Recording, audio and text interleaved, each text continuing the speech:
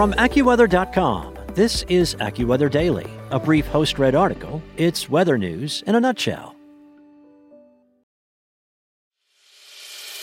As a longtime foreign correspondent, I've worked in lots of places, but nowhere as important to the world as China.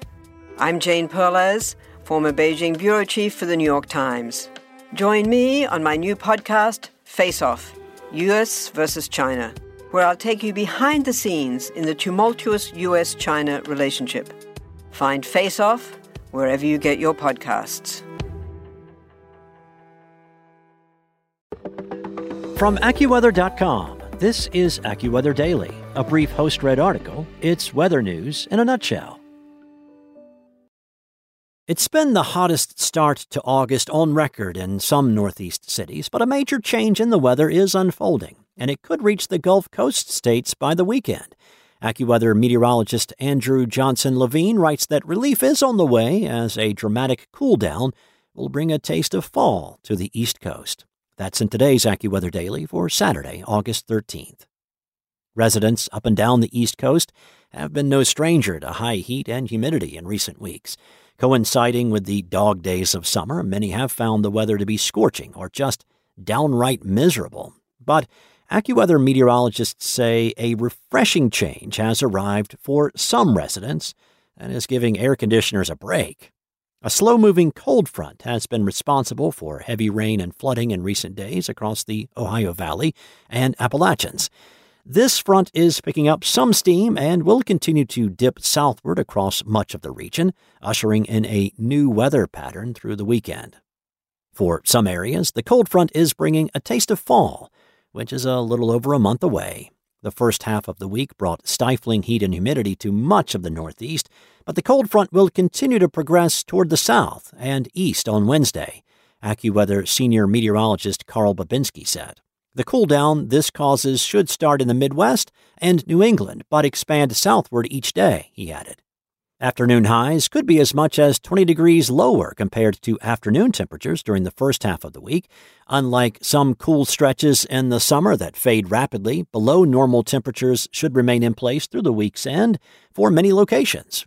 Boston's 6-day heat wave has finally come to an end after the city reached at least 95 each day from Thursday, August 4th through Tuesday, August 9th. During that stretch, the city set new daily record highs on 4 of the 6 days as temperatures fell just shy of triple digits.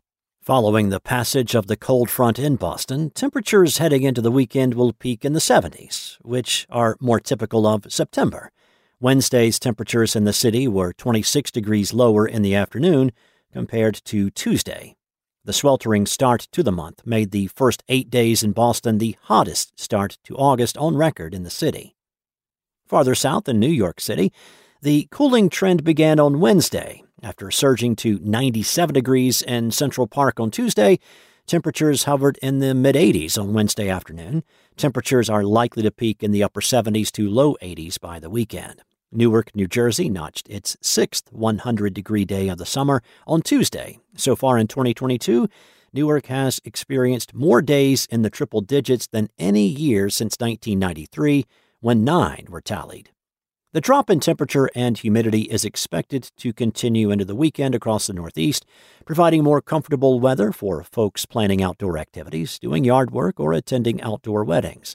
The mild afternoons will be followed up by cool overnight lows in the 50s and 60s across much of New England, the Mid-Atlantic, Great Lakes, and the Ohio Valley zones. However, the traditional chilly spots in the central and northern Appalachians are likely to have at least a couple of nights where temperatures dip into the 40s in true September fashion, despite the calendar that says August.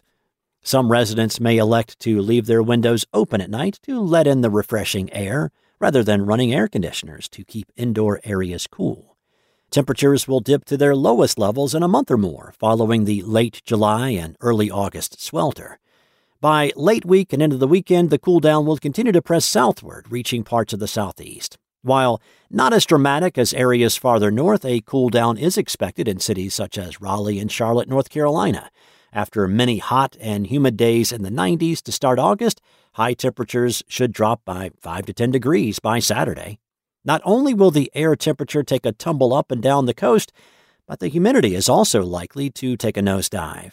A common way to measure this is the dew point pressure, a measure of the amount of moisture in the atmosphere. Values in the mid to upper 60s or above are often considered humid, but these values have hovered in the 70s for much of the week so far. Dew point temperatures this high are often considered to be extreme and can send AccuWeather real field temperatures well above 100 degrees. After dew points in the 60s and 70s as of late, significantly drier air will become normal, taking these numbers down into the 40s and 50s for many, Babinski explained. These lower dew points will settle across most of North Carolina, South Carolina, and Tennessee by the weekend, making it more comfortable to spend time outdoors. The lower humidity could even reach Atlanta, giving residents a fleeting taste of autumn before the return of the summer heat and humidity.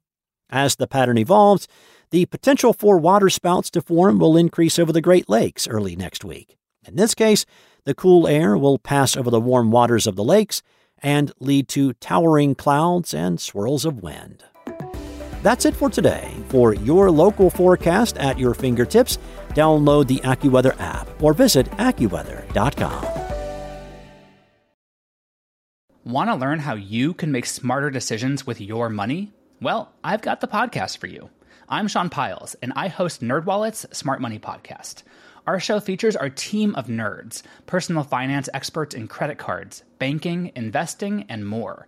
And they'll help you make the most of your money while cutting through the clutter and misinformation in today's world of personal finance.